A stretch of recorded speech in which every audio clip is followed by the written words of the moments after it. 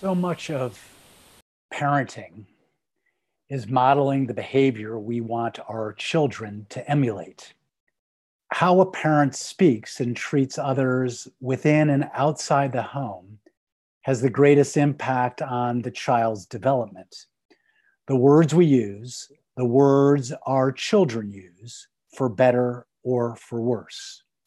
The instructions we give to our children, or students for that matter, often fall into two categories: you shall or you shall not. Our son, David, now 28, was not a defiant kid. Nancy and I recall when David was in elementary school, giving him a firm, clear, you shall not, about one thing or another, probably limiting his video time. Something like, David, do not spend more than another 5 minutes on that Game Boy. We'll never forget his uncharacteristic response. Mom and Dad, he declared, you're not the boss of me. We shielded David from our delight in seeing this gumption rise up in him. Then, wiping the smile off our faces, we made it clear, well, David, yes, we are the boss of you. This, in a nutshell, is what plays out in Torah. God, in the role of a parent, gives the Israelites very specific instructions, commandments, that fall into these two categories: thou shalt or thou shalt not. And throughout Torah, the Israelites, by their actions, are saying to God, through the prophets, you're not the boss of me. This is really what's remarkable about our millennia-old sacred text, in how sophisticated our ancient ancestors were in understanding human nature and the human enterprise to be the best we can. Though perhaps a bit simplistic, when we read a commandment in Torah, a shall or shall not, it's because it's not an easy thing to do. Doing the right thing is easier said than done. Tonight, from this week's double Torah portion, Acharei Mot Kedoshim, I'll give you three examples: a you shall, a you shall not, and we'll conclude with the biggest you shall of them all. First we read, Hoche ach tochiach et amitecha v'lo tisa alav chet. Reprove your kinsman, but incur no guilt because of him. Here we are commanded that it is our responsibility, should we witness an infraction, to reprimand a fellow citizen. We immediately know why we are commanded to do so, because it's so darned hard to do. Each of us has been there. We witness someone doing something that appears a violation of some sort. Maybe someone is verbally abusing another, physically abusing them, breaking the law in some way, or just not being very kind. The easiest thing to do is to not get involved, to tell ourselves it's not our business. Of course, because we're constantly stumbling upon a scene out of context, we are always interpreting what's happening. My sister Catherine, who lives in Buffalo, shared such an example just a few weeks ago. She was out taking a walk and saw two men standing in front of a funeral home about a foot apart from each other. One had a red t-shirt, the other a Buffalo police officer. My sister, in as kind a way as possible, though bent on doing her civic duty, even with a law enforcement officer, got their attention and motioning with her hand said, "Gentlemen, social distancing?" At which point, the fellow in the red shirt sheepishly replied, "Ma'am, I'm being arrested." So we do the best we can to read a situation, make a judgment call, and I would say better to lean towards reproach at the expense of misreading the situation. But there are ground rules to observe. The sages forbid reprimanding another to the point of embarrassing them.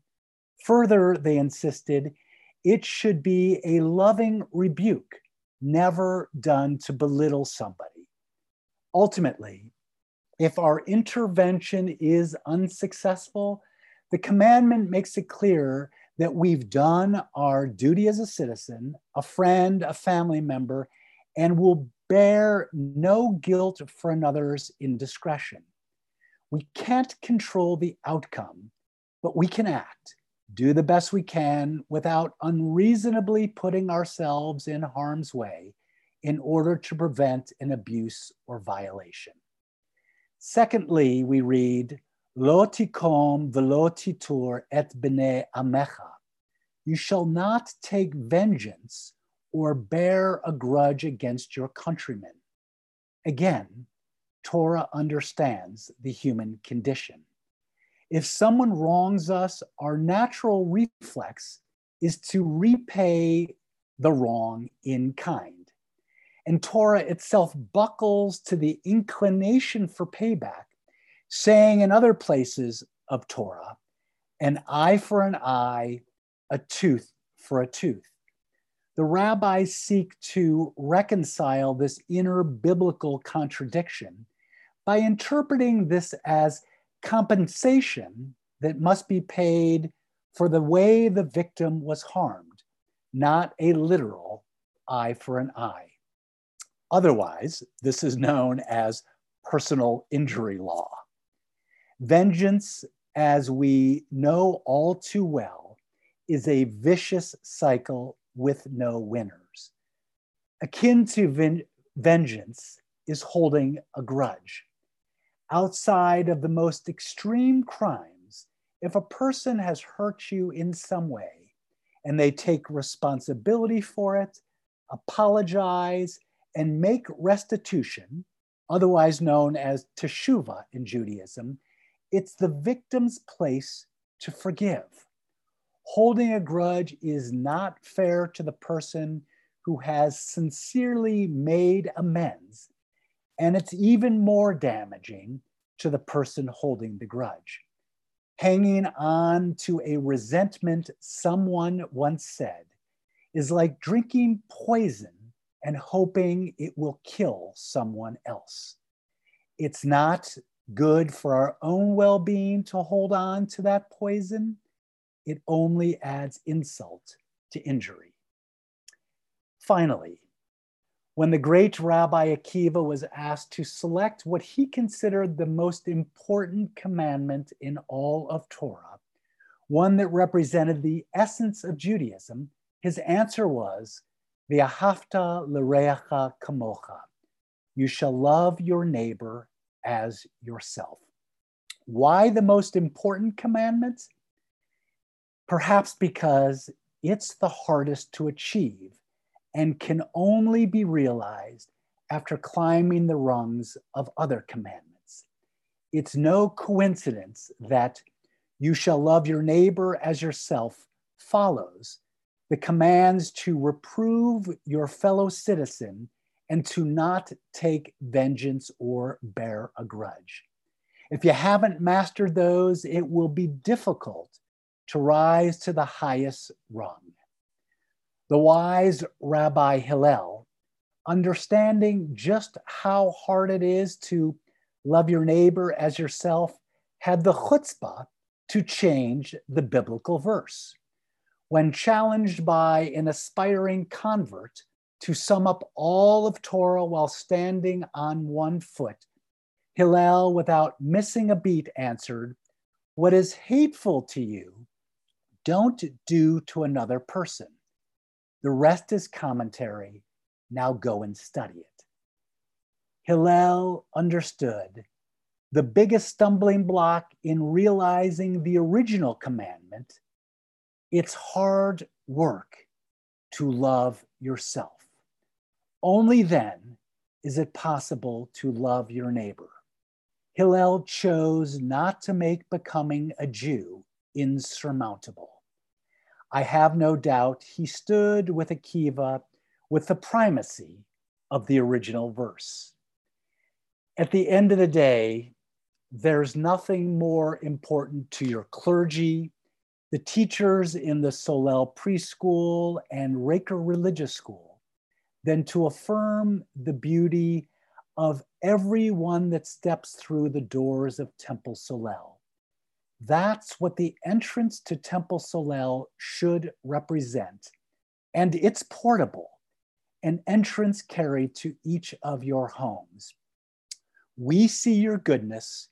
We honor the divine spark in each of your souls. Our prayer is that you see it and honor it as well. We want everyone in our community and connected to our community to love yourself just as you are.